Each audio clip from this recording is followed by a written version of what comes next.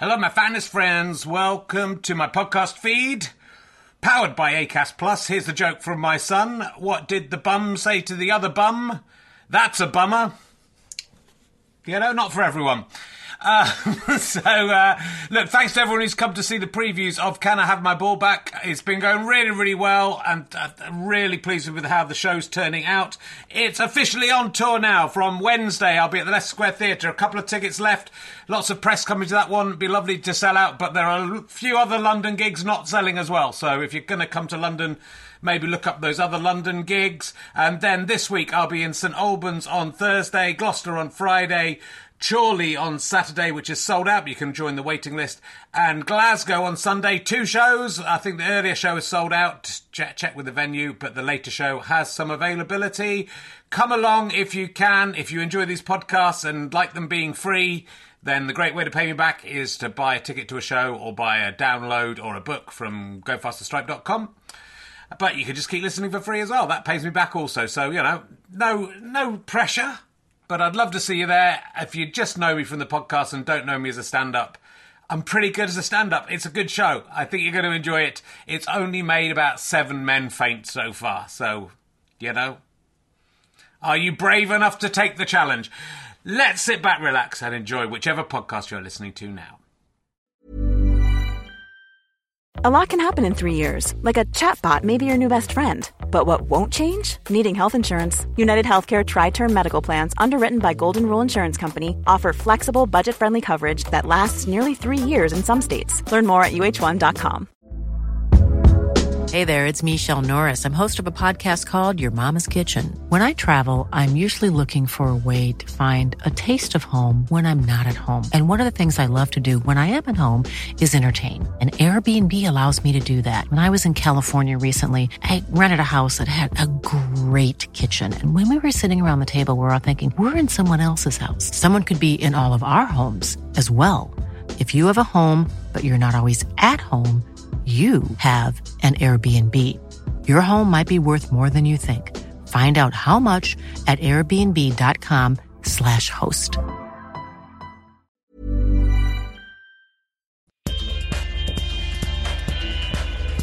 Ladies and gentlemen, welcome to the Clapham Grand. Please welcome a man who almost made an indecent proposal to his friend's wife.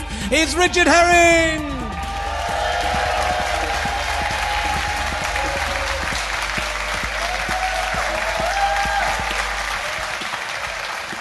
Thank you very much. Oh, hello, it's lovely to see you all. Welcome to the Clapham Grand, and welcome to, let's get the right page. They can edit that about and I'll look brilliant. Should be near the back. Here we're nearly there.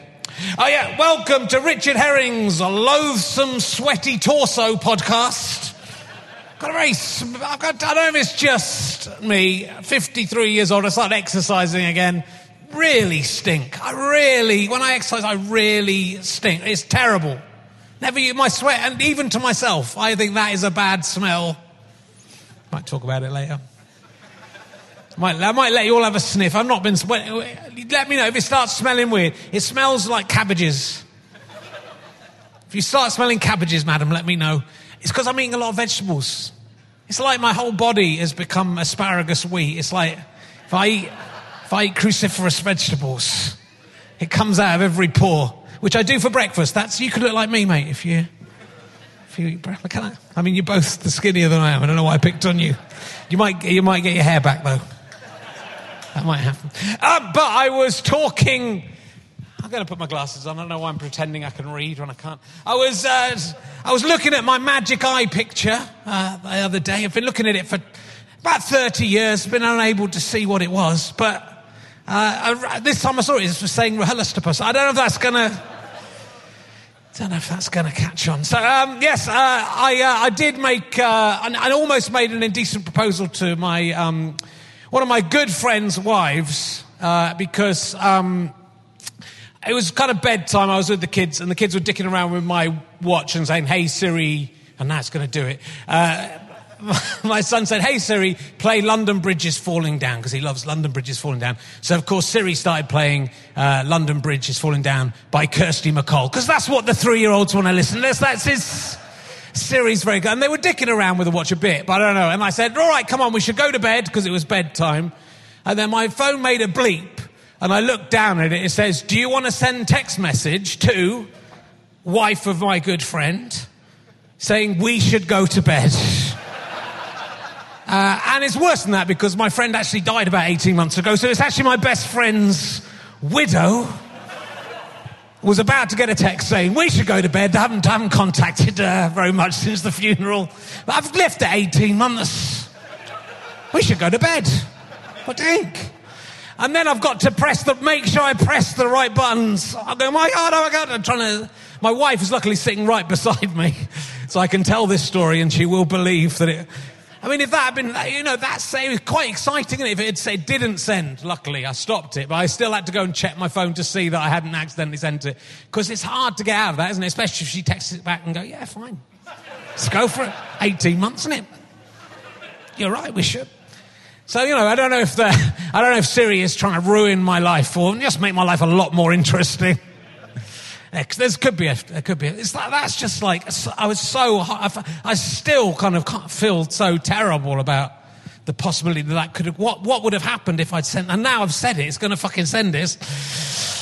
So I'm talking to my phone, the possibility of that going and then having to go, oh no, I mean it. Oh, fuck. I'm cringing with embarrassment.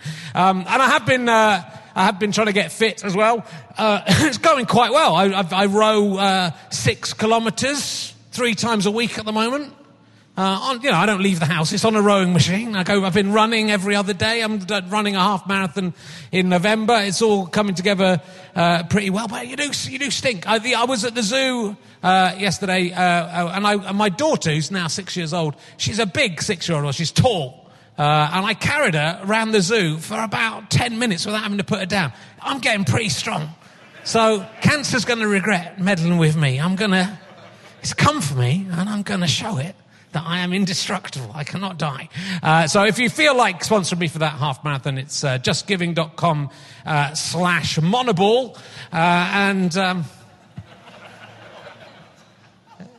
I made a sacrifice for you, and that money will go to the NHS, the people who've dealt with my issue. I don't know why I'm thanking them. They cut off my bollock and then gave me chemotherapy, made me feel very sick. So they should be giving me money, right?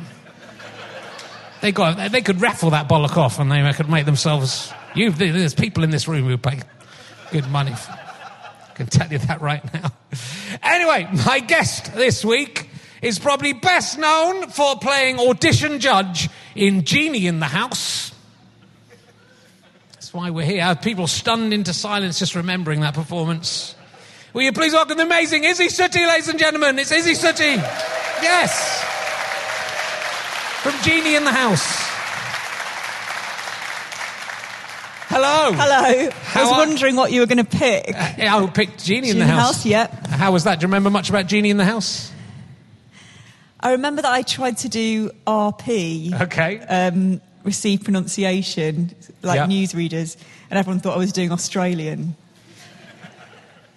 It was one of my first telly jobs. It was before. It's 2008. Yeah. So it was the same year as you were on Peep Show, I think. Oh right, yeah. So maybe it was just before Peep Show. Yeah. Luckily, I didn't try to do Dobby in Australian. Learnt my lesson on Genie in the House. It was a good show, Genie in the House, isn't it? We all remember Genie in the House.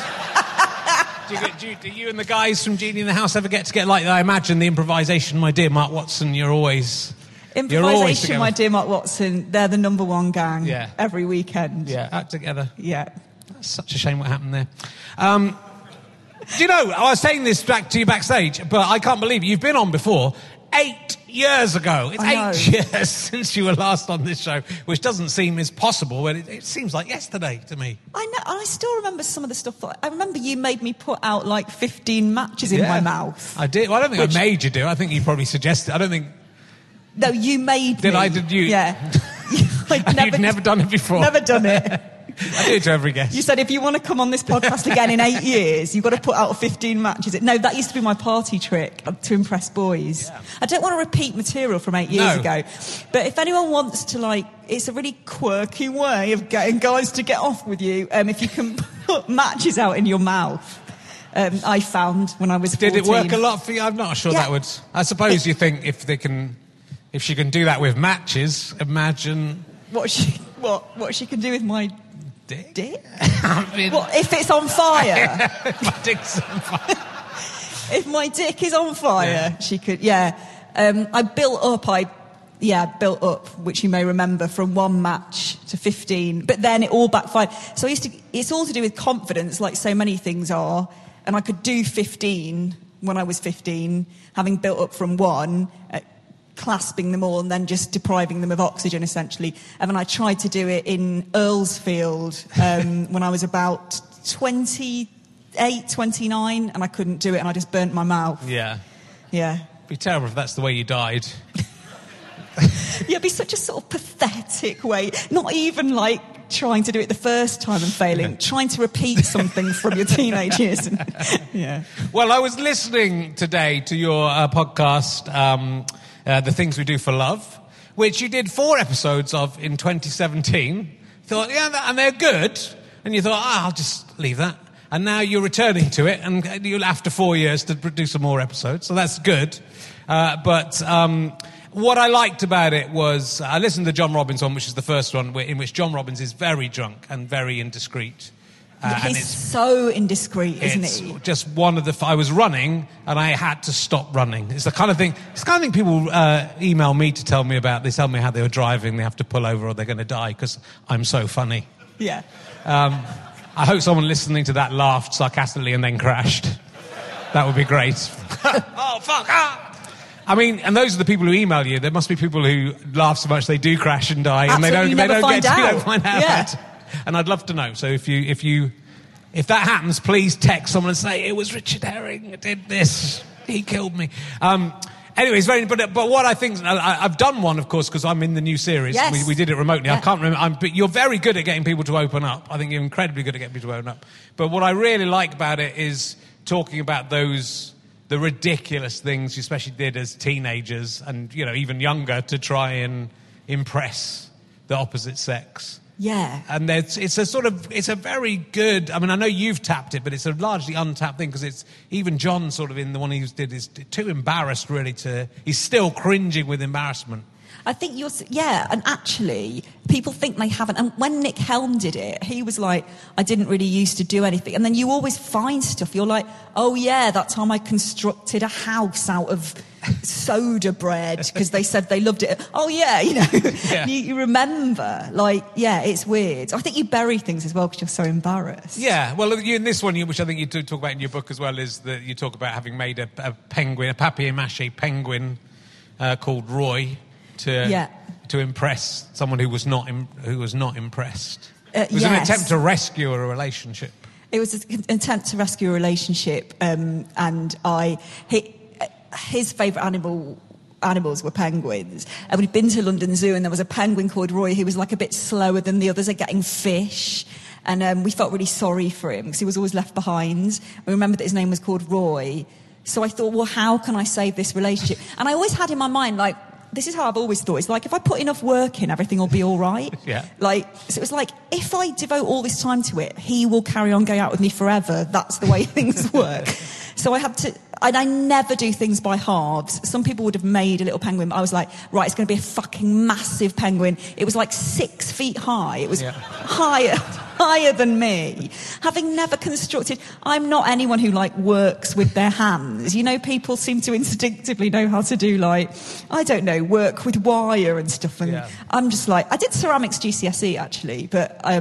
I just put loads of clay through a mincer and made a 3D Weetabix box that, again, was about 6 foot high. It took fucking ages. That was my whole GCSE course. Did you not think about making a ceramic penguin, seeing you had the skill in that area? area? That's what I did, but I didn't. You've got to have, I'd forgotten stuff like how to get air bubbles out of clay, and I didn't have access to a kiln. But that's a very good point. If anyone's thinking of making a penguin with someone and they have access to a kiln, yes, that would have been so much better than what I made.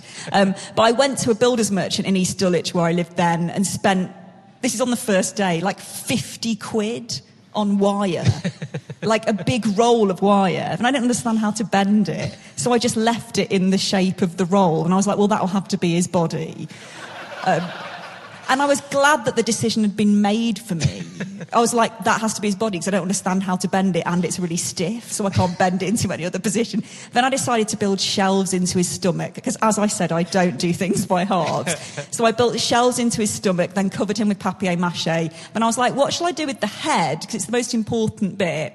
So I got the light shade down from my light in my room, and I stuffed it with pages of the Daily Mail, which I got free from the newsagent down the road, which presumably meant if he'd come to life, he would have had some really interesting opinions. But he did not. And I stuffed it with those, covered his face with papier-mâché, and then did the beak. And then his head could go at any angle. And the angle of the head really changed the vibe of Roy. Like, if he looked sad anyway, because his shelves were never used. Never. No. But if you put his head on one side, he looked so sad, like really melancholy. But anyway, I had to take him on the bus, and everyone was asking questions. Is it a badger? What are you doing? Where are you going with that? It was like the only time in London people have ever spoken to each other. Yeah. And then I got it to his door, and it was clear. It was just... But the thing is, right... If you do a big romantic, and it's very interesting, what is romance? Is that romantic if he doesn't want the gift? I don't know if it is. I think romance is only romance when both parties find it nice. Yeah. Well, but that's love, isn't it? Love's only nice when both. It's like if it's unrequited love. That's true. Is just stalking. Giving someone a giant penguin they don't want is a strange thing. You know, and from his point of view, this is probably a different story. No, absolutely. She brought me this giant penguin. It was taller than me. She wanted me to keep my DVDs in it. I don't even remember seeing the penguin at the zoo. She kept going on about. Yeah. I mean, even Richard Curtis wouldn't put that in one of his, even in his least believable films. No, and it wouldn't. Would it go into one of those kind of quirky American lo-fi films, do you think, from about 8 years ago? Where... Yeah, it could, where the very, very kooky, lovable female protagonist. Yes. It could go into one of those. Mm-hmm. With a kind of geeky guy, and they meet at a house party. She makes him a penguin, and he's made her a donkey at the same time. Although I still feel she would get it for the wrong... Even in that film, she'd give it to the wrong guy who would think it was ridiculous. Yeah. And then maybe some guy would go, hey, I like your gigantic penguin that I can keep things in. Yes. Sad penguin. Let's get together. Yeah. Maybe that would be it. Maybe you should have waited until you met someone... Maybe you did. I mean, maybe you've been giving this penguin to everyone ever since. Yes, I took it with me, and then that was the litmus test. I take them to the zoo. I say, look at that little penguin. He's not getting any fish. Do you want a penguin? He put Roy. Roy stayed in the corner of the room and then watched our sexless relationship dissolve. And then he got put in the attic. Roy or the boyfriend? The boyfriend. Okay. Roy got put in the attic because the boyfriend moved. Okay. And when I appeared on Would I Lie to You, with the ex-boyfriend's permission, the producer of Would I Lie to You went to the old flat because they liked the Roy story. Yeah. Thought it painted me in a great light and wanted Roy to appear on Would I Lie to You, which would have been really lovely. Yeah. And so the producer went to the flat and the woman kindly let her in and let her up into the attic, and Roy wasn't there. Oh, my God.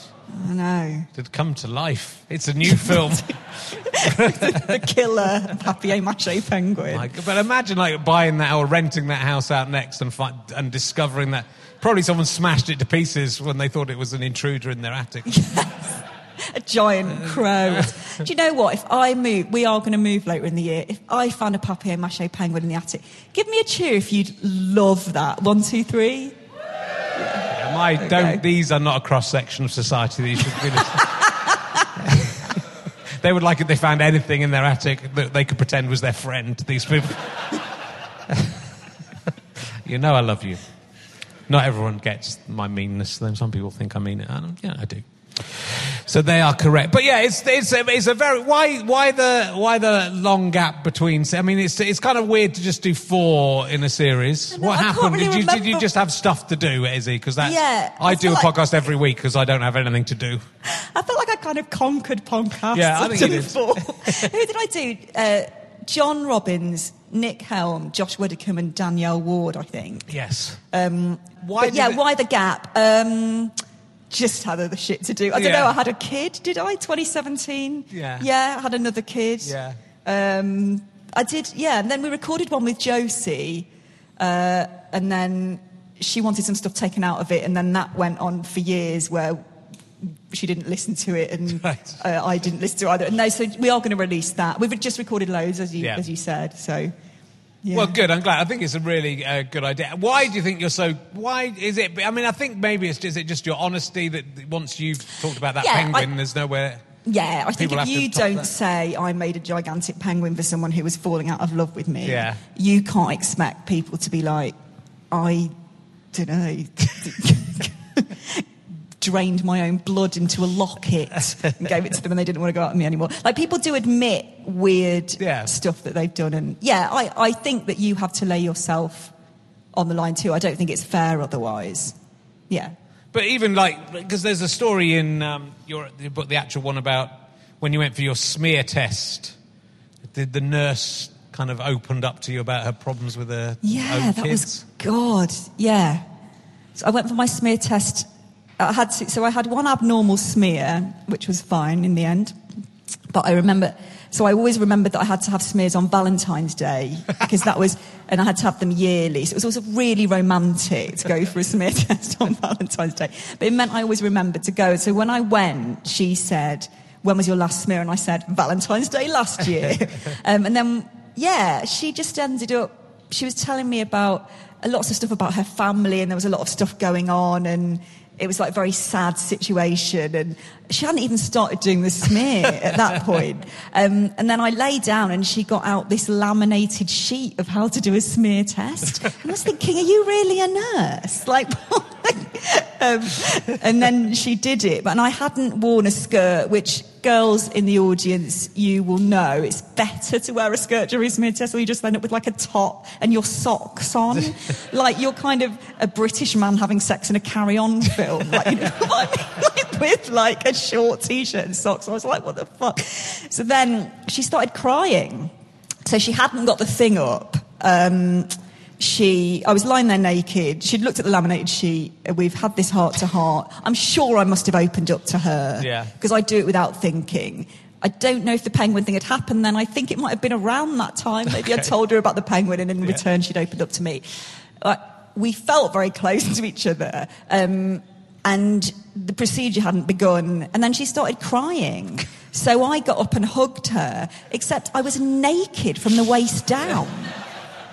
And she was obviously in a nurse's uniform, so it was fine. But I remember thinking, God, if someone walks in now, what? How could you explain it? I told her about a penguin. And then the smear took place. The smear was fine. The smear was fine. It was all fine. Thank goodness for that. I can't stop thinking about the laminated sheet. It's good to have it laminated for that. So you don't want to... Yeah. So you just have to keep photocopying it and printing up a new one. It's like a greasy menu at a restaurant in Alicante.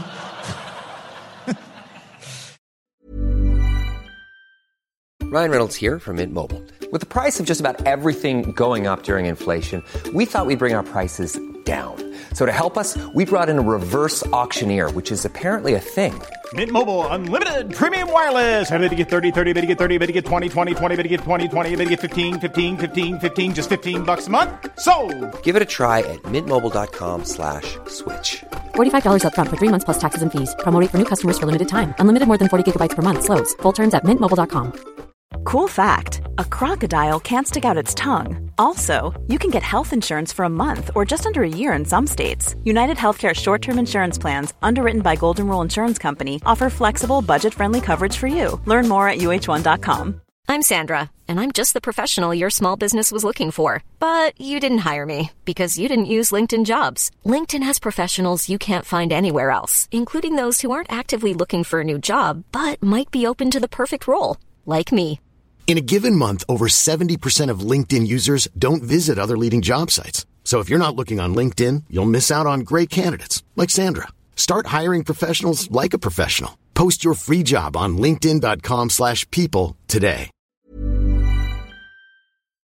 So I can't remember, because we did our one last year during lockdown. I can't remember what I said in it even now. I'm sure I said. Oh, you did say stuff. Did I say a lot of stuff? Absolutely. You were great. Was I? Yeah. That doesn't sound good. I'm very private. I like to keep my private life very private, so I don't usually talk about my bollock. I was thinking about, you're saying you were auctioning it off. Yeah. Have I ever told you about the wart on my head? No, I don't think so. Okay, so in Edinburgh Festival in 2005, I did the Comedy Zone, which you... No, I didn't. No, I never did you it. Didn't do it, okay. Stu did the first one, I think. The Comedy Zone is a package show. How would you describe it? It's kind of a tricky show, It is isn't it? difficult, yes. It's 3 acts and a compa, I think. So it's like trying to recreate a London club, but it's on quite late.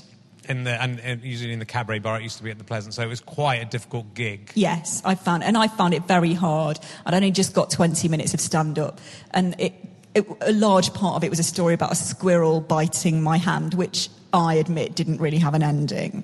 And that was the year that I'd got paid 20 quid to get off by a guy who heckled from the back and said, "I hate you so much, I'll give you 20 quid." Now, in that same year, a wart, I think through stress, began to develop on my forehead, and I thought it was a spot, and then it got the appearance of like a tiny cauliflower with amazingly intricate leaves on it. Like, it was sort of beautiful, but I was like, better grow a fringe. And it got bigger and bigger, and we were walking along, and Anna Crilly, who is a great actress and did stand up then, we walked along, and she said, "You've got a bee on your head." And I said, "No, it's a wart," because by that point I'd realised it wasn't a spot. Then Ed Weeks said, "You've got a bee on your head." I was like, "No, it's not a fucking bee. It's a wart that looks like a cauliflower." Anyway, so I ended up going to King's College Hospital, and it had to be burnt off with acid. Right. So a guy put acid on a stick and applied it. Even the doctors wouldn't touch it. It was that gross. Exactly. It was like a 6-foot-long stick he'd got from his garden. "Get out! You're cursed." And he said, "It's going to turn black, it's going to look like a Rice Krispie, and it's going to fall off." And that is what happened. So it died, effectively, but it was still attached to my head. And I went and did this gig in Porthcawl, which was a really hard gig if you were English. I have to admit, it was a nice audience, but they sometimes gave you a bit of a hard time. And I died horribly. And Mark Olver was comparing. And I sort of did my 20 minutes, and it was very unpleasurable for everyone involved. And I did a mock bow at the end, and the wart fell off. And it was like a metaphor for how bad the evening was. So then Mark Olver went back on and picked it up. He touched it, and he put it into a sherry glass, and he auctioned it off. So that something good had come of my trip to Wales. I find it quite offensive that you think that's similar to a testicle. I have to say that isn't in any way equal to the struggle I've been through, the cancer that I've had to endure this year. So I'm very offended by by that story. Anyway, so those will be, by the time this goes out, your series, are you going to drop them all at once, or are they going out weekly? I can't remember. No. Our producer knows. He'll know. Yeah. Ben? 3 in the first week and then weekly. I felt that. I can just communicate telepathically with him from anywhere in the world, your producer, for some reason. We share a producer. That's very good. Well, it's a strong recommend, and you'll find out some stuff about me, apparently, that I genuinely have no idea what. Really, that's the good thing. You can't remember. And what was nice about the first series was obviously all recorded with an audience, and you get the kind of audience involved, and you get some great. It was just that first one, especially, just endless story after story, everything that was coming out. I don't know how much you record to get that, but it just felt like. No, it was, when the audience got involved, it was good. It was like Trisha seeking a better. I went on Trisha once, and I Did you? Yeah, I did a play called Frog in Love in Norwich in 2003, and I had never been on telly, and I was like, I want to get on telly, and I don't care what I'm doing. And Trisha was, I guess, filmed in Norwich, so I made me, the frog, and the rat go to Trisha. They're the other cast members, not my nicknames for them. That's what they played. And we went, and it was a reunion show. Anyway, it just reminds me they get the audience to talk in Trisha. And I talked in that Trisha show. Wow. I mean, if I'd known about that could have been what you were best known for. Oh, yes. Well, when I do the next one in 8 years, when I'm 50, you can say... Don't say 50 like I'm 54 by the time this goes out. I'm 54 years old. And Boris Johnson's just ruined the big birthday party that I had planned for That's a shame. Oh, no, really? No, I didn't have a birthday. I think, my last birthday was good. I went round, it was slightly more relaxed, and we could go round to my in-laws, and we played Viking Cubs, which is like a game where you throw bits of wood at other bits of wood. And it was one of the best birthdays I've had. I don't really, I think when you get in your 50s, you don't feel like celebrating. But I didn't even do anything for my 50th. Didn't you? No, I didn't. I really didn't feel like doing anything for my 50th. Yeah. Whereas I did for my 40th. Did you do anything for your 40th? Well, I was pregnant, and I couldn't tell anyone. So, no. And then I was going to do something for my 41st, and I had a baby, so I didn't. Yeah. And then last year I was 42, and it was lockdown, so maybe this August. Yeah, maybe. I don't know, though. I've never been a big party thrower. I like going to parties, but I hate feeling the responsibility for people having a good time. I've enjoyed the enforced not having to socialise thing. I'm glad that I can't come to anything. And then now it's good. I've said this before, but once you've had cancer and people ask you to do stuff, you can go, oh, sorry, I've had cancer. And then they go, oh, God, I'm sorry for... Like, I've got so many people asking me to do podcasts, and I go, the thing is, I've just had cancer. Oh, I'm sorry, I'm so sorry. I'm fine, I'm fitter than I've ever been in my life. I just don't want to do your podcast. But it's great you get that really... I don't know how long I can milk it for. I think you can milk it forever now. I had cancer 50 years ago. I still don't want to do your fucking podcast. In fact, that could be a podcast. How long can you milk the cancer thing for? Well, I'm definitely going to milk it. I milked that bollock while it was here. I'm going to certainly milk it. Certainly milk it now it's gone. I'm going to ask you some new emergency questions. I'm writing a new book of emergency questions. Okay. So I'm going to try out some of the new ones on you. Even I don't remember what I've written here. I've just got a document here with the newest ones. I'll come down the bottom and see what's down there. Let's try this one. This is a... Would you rather be happy, grumpy, sleepy, bashful, sneezy, dopey, or some kind of unspecified doctor? All lowercase. I'm not asking which dwarf you'd like to be. I'm asking which... Okay. Which of those... Who would choose to be grumpy? Well, he's all right. Some people would. Yeah. Some people do choose to be grumpy. Yeah, they really do. They love it.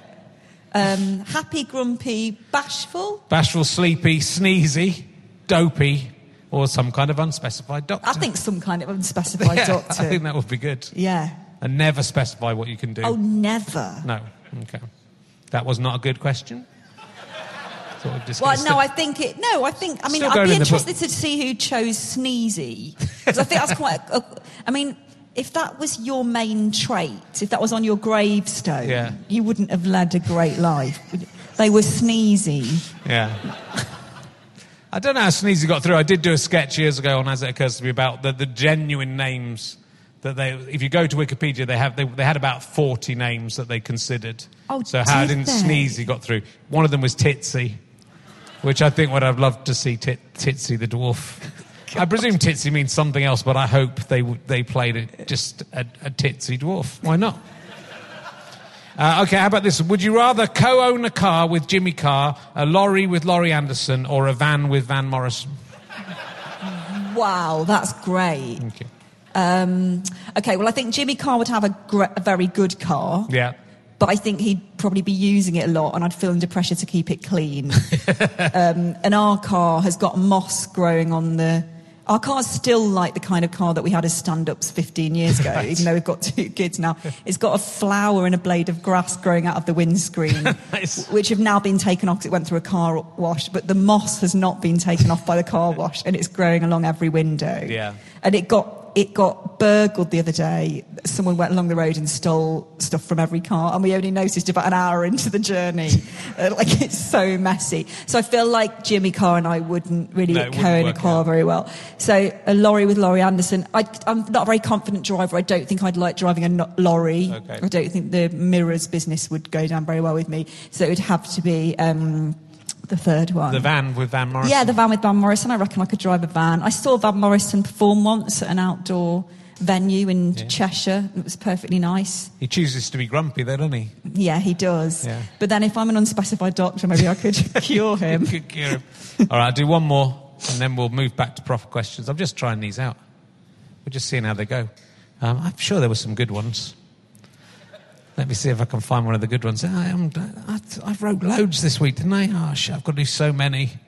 I felt like, I want to know the answer to this question.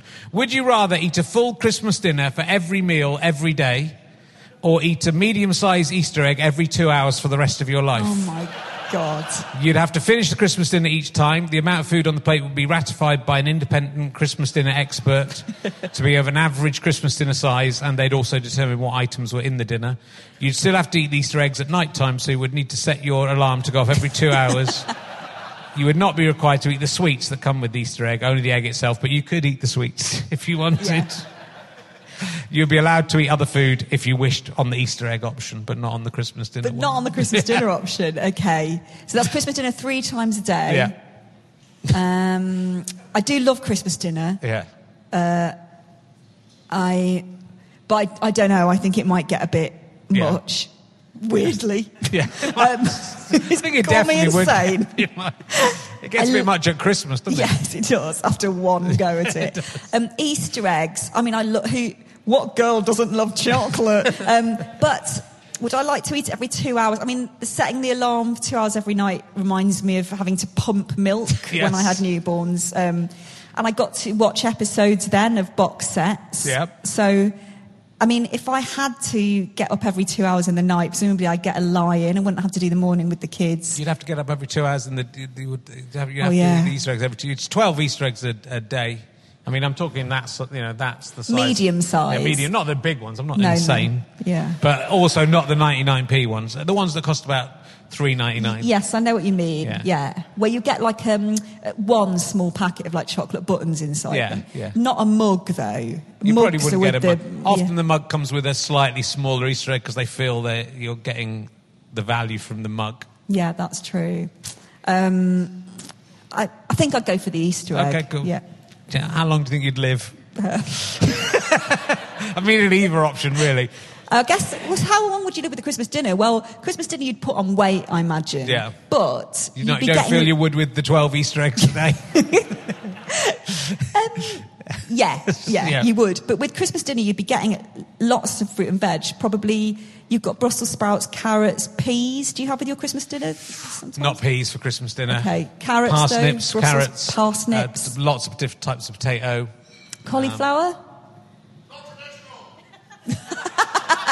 Okay, this is a good game. Broccoli? No broccoli.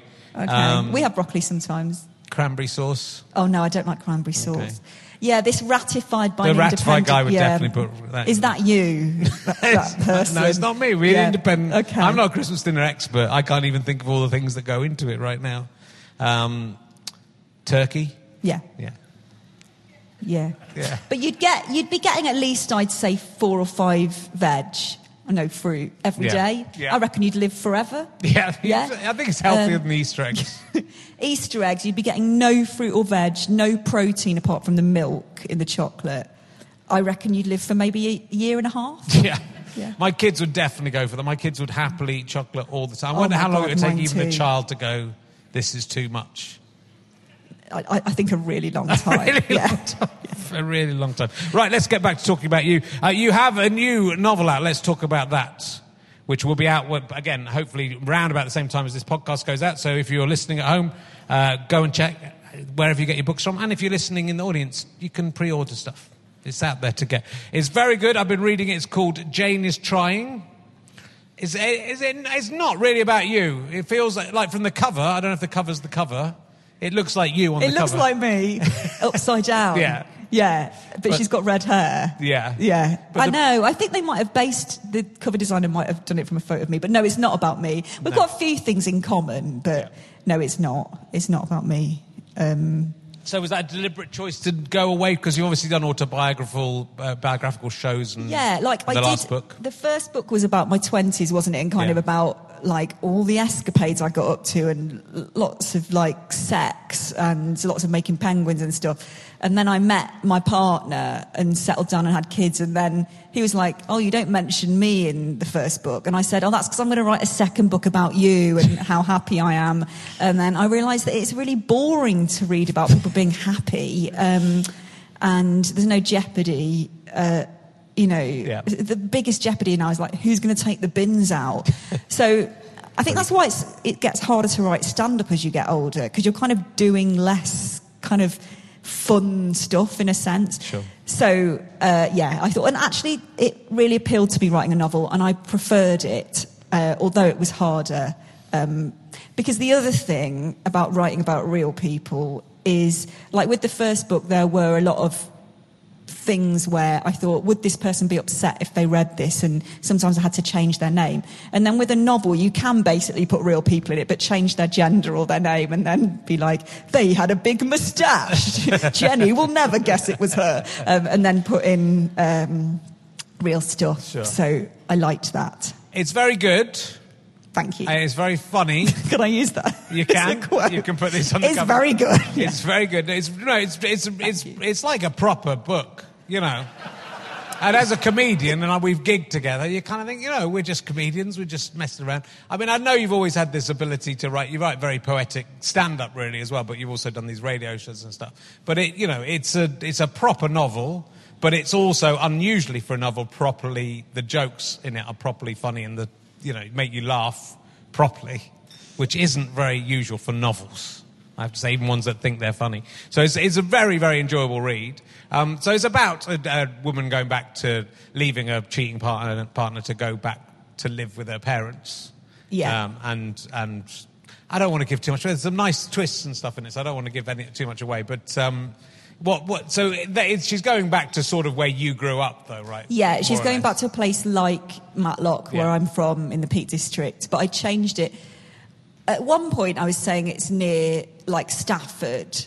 And then Ellis just said, just make it near Matlock. Ruth Jones doesn't write about Bristol, she writes about Wales. It's that weird thing where I was trying to come away from the thing that I think I probably write best, which is that small town stuff that goes on. And so I have made it a slightly different place. It's a kind of mixture of Matlock and a place near it. And she gets a job in a bookshop, and she's quite snobby, really, isn't she, about going back from London to this small town. And her parents are very overprotective, which my dad isn't with us anymore, but my mum, they're not really. It was really fun to write these parents who were always making her do stuff. But it's that interesting thing, I think, of that idea of going back home and feeling like that's a failure because it's a backward step in a way, but also then obviously there's people who she knows who stayed in that same place the whole time, which is in my Radio 4 sitcom, it's a sort of similar thing. My sister has lived almost next door to my parents nearly her whole life. She doesn't anymore, but pretty much just around the corner. And I've been out, and you go back and you kind of, trying to work out which is the better life, really, because it's not all, the escaping isn't always happy, which No. isn't in this case. And also, I think so many people in the past year have started thinking about moving away from London or where they've been living. So it feels a bit more pertinent, I suppose, because of that, which wasn't intentional because I started it long before COVID. Right. Long before. Sure. It's taken about 4 years, really. Right. I mean, it's hard writing books, right? I mean, it's Yeah, I think what's hard as well is you get your deadline and then it's kind of arbitrary, really, or it has always been to me. I don't know if the publishers would feel the same. 18 years later, can we have our fucking advance back? But like other stuff comes in, doesn't it? Yeah. And you go, oh God, I'll do it next week, so I've got to do this thing now. So actually, in a way, having my second child was a reason for me to finish it, because I thought this is a good time to write, because I can't really... I'm going to take a bit of time off and then I'm going to take things a bit more easy than I did with my first kid, sure. work-wise. So, yeah. Cool.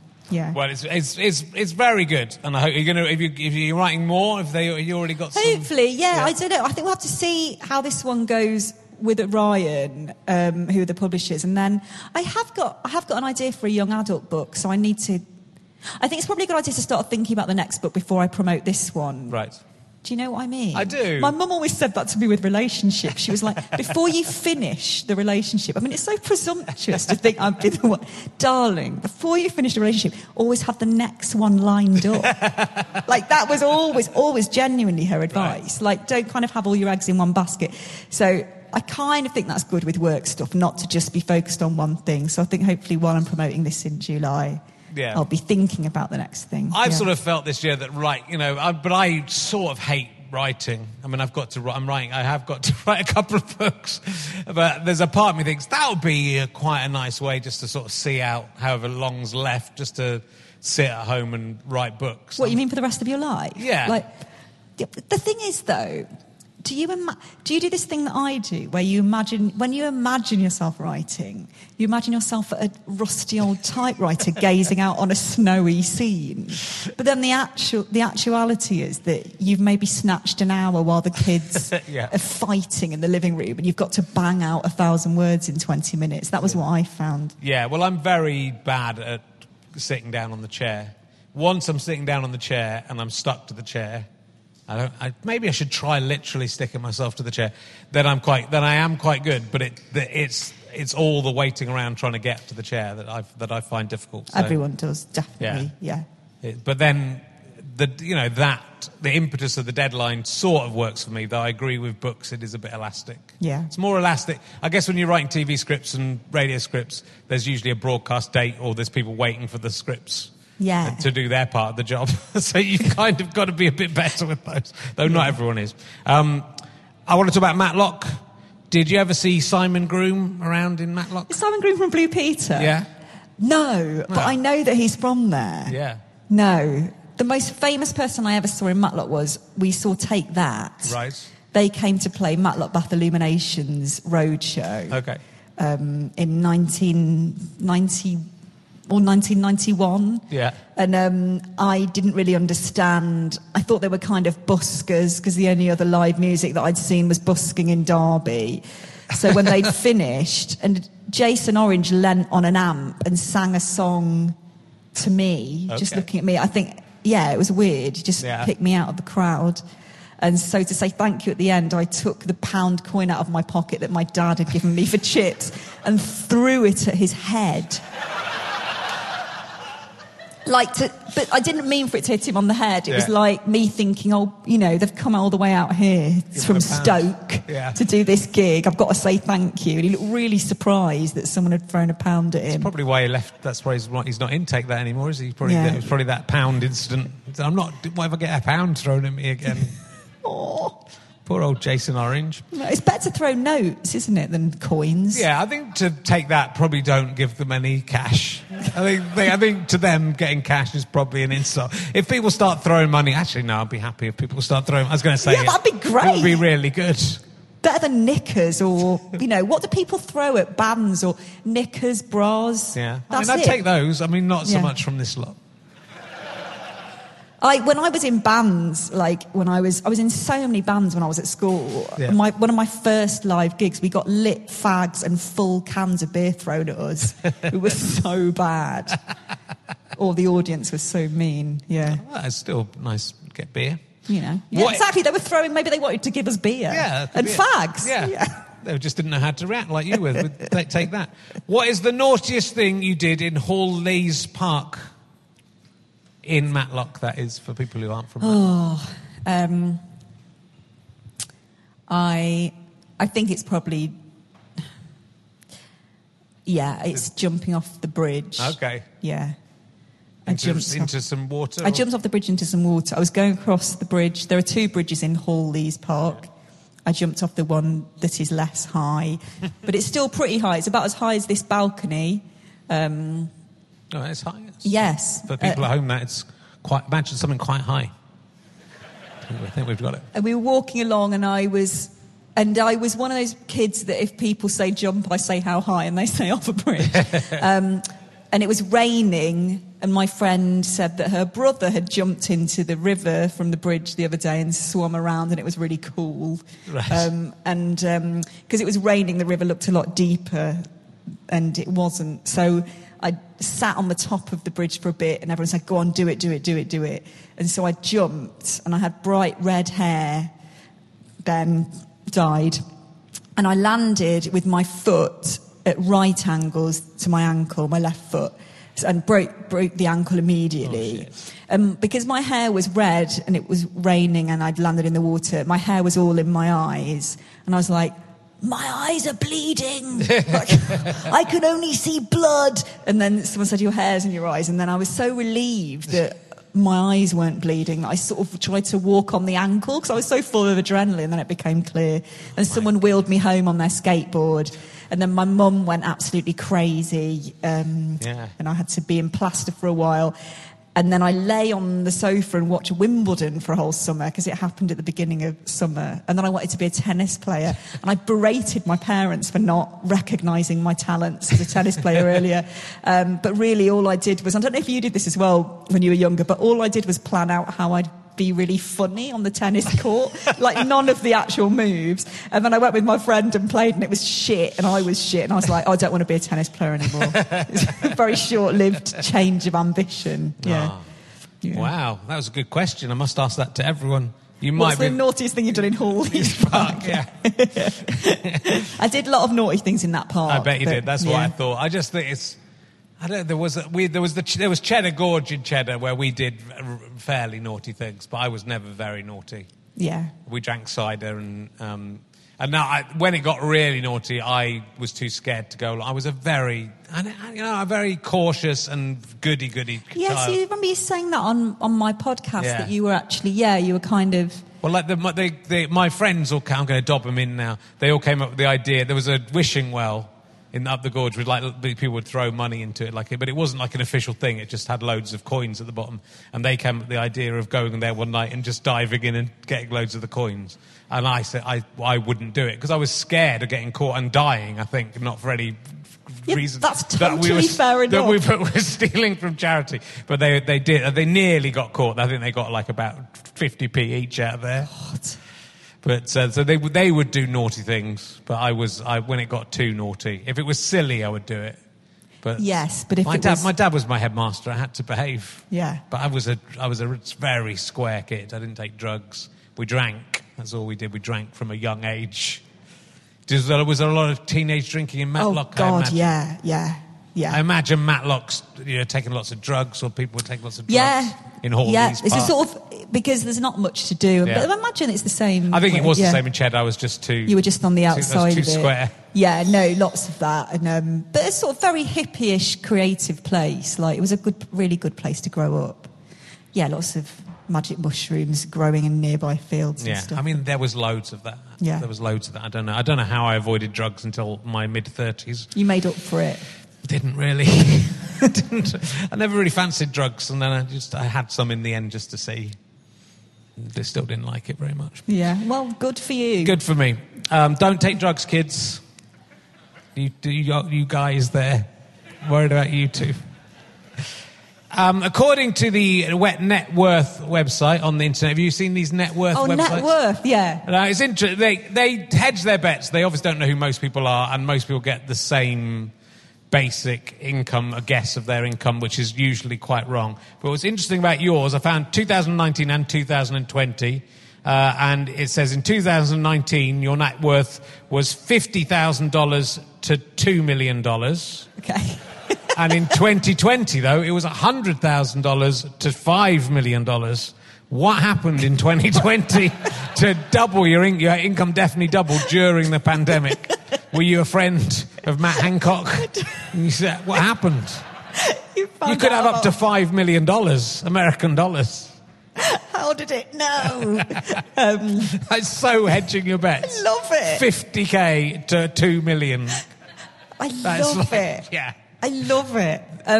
No, I'm not a secret friend of Matt Hancock. No. I've never met him. Did you have a good 2020 financially speaking? I did some voiceovers, but they only kept me ticking over. I was very grateful. Did them from the wardrobe. Told Ellis to fuck off on a Zoom call in front of loads of people from an ad agency while I was doing you know, at the beginning of, did anyone else, people must identify with this, you know, at the beginning when it was like everyone was suddenly working from home and all these things that you realise that you've relied on, like technology for us, were just gone. Yeah. And I'm so bad with technology. I'm awful. And I actually think I might go on a course at the library of how to, like, I'm not joking. I didn't know until reasonably recently that you could have more than one computer tab open. I used to put the new address into the one page every time. I mean, I am awful and I panic and get stressed really easily. And I had to do this voiceover from under the ironing board, covered in a duvet with both kids in, both crying. And Ellis was trying to teach me how to use this mic. And in front of loads of people from the ad agency on Zoom, I told him to fuck off. And then I had to get him back because I didn't know how to work the mic. So, but luckily they used me again. So, yeah, but no, I mean, I'm sorry to say that the voiceovers did not amount to that much of a gain. Do you think you earned between $100,000 and $5 million, or do you think... No. What is net worth, though? Is net worth... That's not how much you earn, that's how much you got. I think net worth is probably how much you've got if you sold everything, the value of your house and... You've got 100k American US dollars. What's dollars? I mean, it's about the same now thanks to Brexit, but, you know, it's... So have I got 100k if I include our house? If you sold your house and, you know, the kids' organs and stuff. And your own organs, but go for the kids first. Yes, we've got, So it's right. Yes, correct. Yes, it's correct. Or would you say you got over $5 million US dollars? No, I would not say that. Okay, so it's right. Yeah. So we can trust those. That Vegas. They've got between 0 and 5,000 billion pounds. I like the way they put in they try to put in little facts to make them it look like, and some of them just go, don't know how tall they are or how old they are. Anyway, it's there. How did you get on in House of Games and Pointless Celebrities? I'd like to know, because House of Games I really enjoyed. Yeah. I found it really funny that it's all filmed in one day and you have to take a massive suitcase of clothes. Yeah. It was in Glasgow? No, it was not in Glasgow. It was in London. Okay. It was in the middle of lockdown and we weren't allowed to touch each other at all. So, that sounds dodgy. But so there was no hair and makeup, and I realised how reliant I am on the other people to sort of do my makeup when I appear on telly, and so that was weird because I was like, I remember saying at one point to the makeup lady, shall I just do this thing to my hair? Shall I tip my head upside down? And she was like, no. But yeah, I really liked doing that. Pointless Celebrities, yes, I think that's the second time I've done it. Have you won? Did you win? Are we allowed and we got to I can't remember. Okay. I did it once with Alex Horne, and I think we got knocked out immediately. What? You and Alex Horne? Yeah. Was it your fault? It was a joint loss. Yeah. Okay, good. And we haven't got too much longer, but there's a lot to talk about. So I'm going to talk about because since I've seen you, you've done loads of stuff. You did Man Down. You did the last series of Man Down. Did you ever work with Luke Skywalker on that? No. Stephen Burkoff. Yeah, there were some big names. Yeah. I mean, but even in Peep Show, not even in Peep Show, but people have gone on to win Oscars and stuff from Peep Show. Yeah. So you've worked with some pretty important names. How did you find A Man Down? Oh, I really loved it, but I know Greg, I know Greg, I suppose already, and Mike Wozniak, but yeah, I really liked it. I sort of always forget how tall Greg is, don't you? Yeah, he's very tall. How, when you stand next to him, do you have to look up? Well, there's a photo, and we just put this podcast back up. There's the photo from the dressing room of me and him, and everyone says, yeah, you must be sitting down, and I'm genuinely not sitting down. He's he's over a foot taller than I am. Yeah, it's... And it looks like ridiculous, but it looks like he's 10 feet taller than I am in the photo. Maybe I am sitting down. There's a great photo of him and Lucy Porter online. Yeah. If you Google Greg Davis, Lucy Porter, and I think she's literally maybe like a third of the size of him. It's fantastic. Yeah. But yeah, no, it was really, really fun. Yeah. And the director's lovely. And like, I haven't got anything bad or gossipy to say about that show. Yeah. It's a shame that it's not come back. I know, they left it on a cliffhanger with him in prison. Right. And I thought, oh, it must mean it's coming back, but I don't know. Well, maybe it will come back. I mean, he's quite busy. He's very busy. I mean, you're quite busy as well. You did Damned with Joe Brand. Yeah. Which I think I saw Kevin Eldon, the actor Kevin Eldon's in that, and lots of people. Yeah. But did that only get one series? It got 2. Did it? Yeah. And then I don't know if that'll go. I don't think that'll go again. No. But, when things get cancelled, you always get that thing, don't you, where everyone's like, we're going to fight, we're going to take it to HBO, and then it kind of, I mean, I think the problem is that there's so many shows now, there's so many sitcoms, and it's so hard to get that impetus going to carry on, because I think like even 10, maybe 20 years ago, there'd be a few, and you'd be given a couple of series, and then maybe given another one as you know, now it feels like there's so many things. There'll just be a new one. They'll move on. But you'd think because there are more channels that things would get more of a chance, but it actually has the opposite effect. Yeah. Well, and not enough people are seeing it. And you're also in a Wallace and Gromit video game, right? Yeah, it's like an interactive phone app. I love the way you said that to me. You're also in. But you're not in one of the. You're not, because I think you could be in a Wallace and Gromit film with you as a live action puppet. Oh my God, I'd love that. Don't you think so? Because I think you look like you belong in the Wallace and... I mean, this is a great compliment. I think I could see you acting alongside puppets, and it's not like your live action, you're one of the puppets. Do you mean like me, like I'm a puppet, or do you mean like me appearing as me? I mean you as you being a puppet. But like playing a puppet, or like someone makes a puppet of me. No, you are the puppet. All the rest is puppets and stop frame animation, and you could just act. Me just like, I'd I think love you look quite Wallace. You could fit in the Wallace and Gromit universe. That's the nicest thing you've ever said to me. That's an insult. What is Gromit like in real life? Well, I did my lines in a studio alone. Yeah. And he doesn't speak. He doesn't speak. Yeah, so you didn't. He was next to me, but they were very nice. Yeah. All the people involved in that. Yeah, but they're lovely. I mean, we've had Peter Lord on the show, and because they're Bristol guys. Oh, yeah. I've been down there quite a lot. I know quite a lot of the guys there. Still, I haven't even been in a fucking video. I haven't even been in one of their stupid adverts. A load of pricks.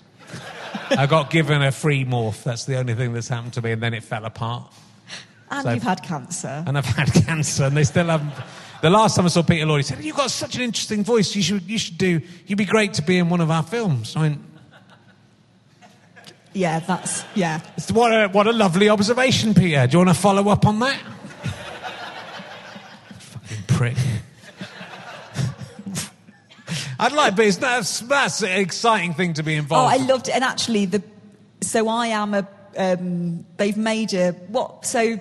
You might be able to tell I'm really bad with technology, but what are they called, the things that they are? Are they puppets? Or they're stop frame animation figurines, I guess, but I think puppets is fine, yeah. They made a puppet so Lily, which is the character that I play, it really looks like me, and it sort of made me realise that, you're perhaps right.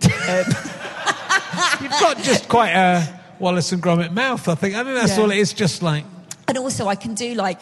You know, in the era of putting matches out in my mouth, there were loads of things that I used to do to, like, test guys to see if they still fancied me after I did. Like, the matches thing actually was a cool thing to do, not a test. But stuff like I could at one point make myself have 8 double chins. And I can try and do it now if you want. Yes. I feel like it's quite Wallace and Gromit-y. I don't know if it'll be 8, but this is what I used to do.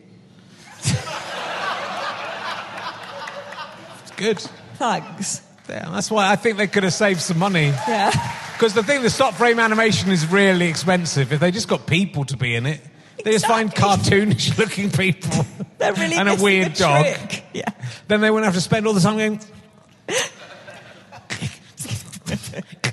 Idiots. They're idiots in many ways. And you can do it just on a computer really quickly now. I don't know what's wrong with these guys. And famously, dogs will do whatever you want them to do. Well, yeah. Stay still. Can I take a photo now? But just move your ear quizzically. That'd be good. Well, that's very exciting. So is that game out? That's out, Have you played it? Yes, it's an interactive. It's very cool. My allergy to technology means that I don't understand some of it, but I think it's probably really understandable to people who use these interactive apps. But it's a little bit like Pokemon. You have to look for things. You have to solve a mystery. Okay. Yeah. Good. Great. We're going to look out for that. Right. Yeah. Well, look. You've got the book coming up. Jane is Trying. You've got the podcast, The Things We Do for Love. Is there anything... you were going to go back to stand-up in 2020, which was a poor time to make that decision, as it turned out. Yes. I did 3 gigs and Yeah. then COVID happened. Yeah, I will. I think I'll write a new show. Sure. Yes, I will. I really, really miss it. Yes. Yes. Well, it's Yes. good, that, because I think it can be. You can get distracted by other things. And you're so successful in everything you do, and you do all these different things, and you are great. You're always just such... I mean, we gigged a lot together in the mid-2000s, Yeah, we a lot. And it was Yeah. always interesting and funny, and sometimes, as you say, the audience didn't get it, and that was even better. Oh, they were the best nights. But no, there was always something. It was, there's some people you see and you go, okay, Yeah. there's nothing there. Like I was talking about that, the guy who was, there's this guy complaining on Chortle recently about how he'd lost work because he was a white, able-bodied, heterosexual man, and that had lost him work. And you kind of go, there's a lot of guys, if you think that you should be losing work, because there's a lot of guys doing the same sort of thing. And if you are a white, able-bodied, heterosexual man, you have to find the thing that makes you bookable. So, because no one wants to see a whole night of that anymore, which they did in the past. But that it was always quirky and it was always going to be a different thing. So, is it going to be sort of storytelling you're going back to? Do you think, or is it? Maybe. I did have an idea about when you scribble an idea down and then you read it the next day and you're like, what the fuck was that? There were 2 signs next to each other in Beckenham Place car park, which is a park near me, and one was that a ring had been lost and another was that a ring had been found. And I thought it was lovely. Basically the idea was something coming off the back of that, and me. What I quite like doing is working from one small thing like that and then working outwards, starting with something that's happened and then kind of embroidering it. Sure. Yeah. Oh, well, that sounds brilliant. Is there anything else? I mean, there's enough there to begin. There's something that I'm filming at the moment, but I don't know if I can really say anything about it. But that'll be out. I think that'll be out next year. Yeah. But I'll tweet about it when I can. Is it a TV thing or a film? Yeah, it's a TV thing. Is it a new series of Peep Show? No. Okay. Is it the new series of Amanda? The thing is, we'll all get so old to do Peep Show. Imagine if in 10 years they said, okay, you can have another series of Peep Show. We'd just all be taking heart tablets, wouldn't we? Moaning about millennials. Yeah. And Olivia Colman would be swanning around. We'd get her back for maybe one scene, wouldn't we? She'd have to have someone else playing her and shot from behind the whole time. Then she'd come in for, Oh, well, good. Well, we'll watch out for that. Ladies and gentlemen, please give a massive round of applause to the wonderful Izzy Sooty. Thank you very much. Come back next week. We'll be here with No Such Thing as a Fish. Thank you very much. See you in a bit.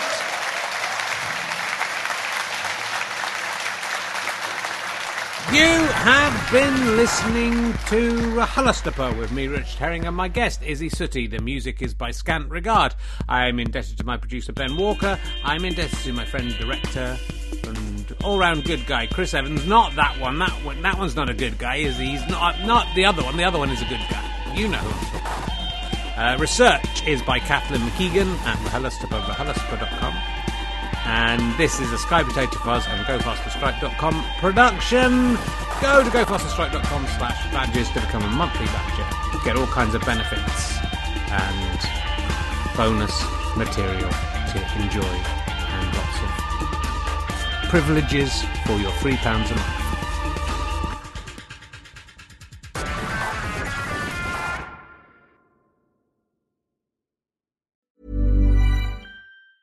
Hi, I'm Daniel, founder of Pretty Litter. Did you know cats tend to hide symptoms of sickness and pain? I learned this the hard way after losing my cat, Gingy. So I created Pretty Litter, a health monitoring litter that helps detect early signs of illness by changing colors, saving you money and potentially your cat's life. Pretty Litter is veterinarian developed, and it's the easiest way to keep tabs on your fur baby's health right at home. Go to prettylitter.com and use code ACAST for 20% off your first order and a free cat toy. Terms and conditions apply. See site for details. Planning for your next trip?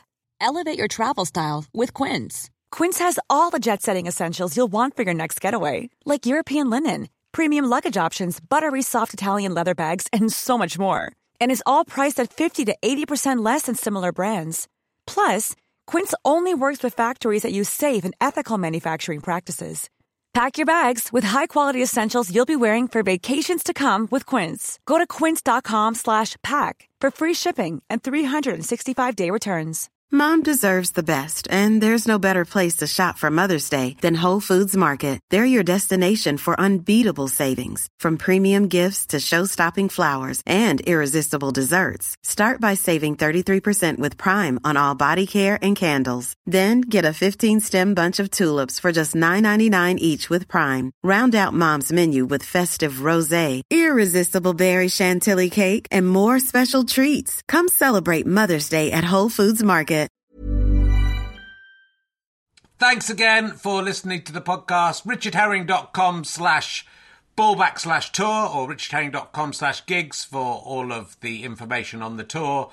GoFasterStripe.com for lots of downloads and books and lots of fun. Thanks for listening. Go and listen to another one. Tell your friends about the show. Tell your friends about the tour. I love you all. I'm out.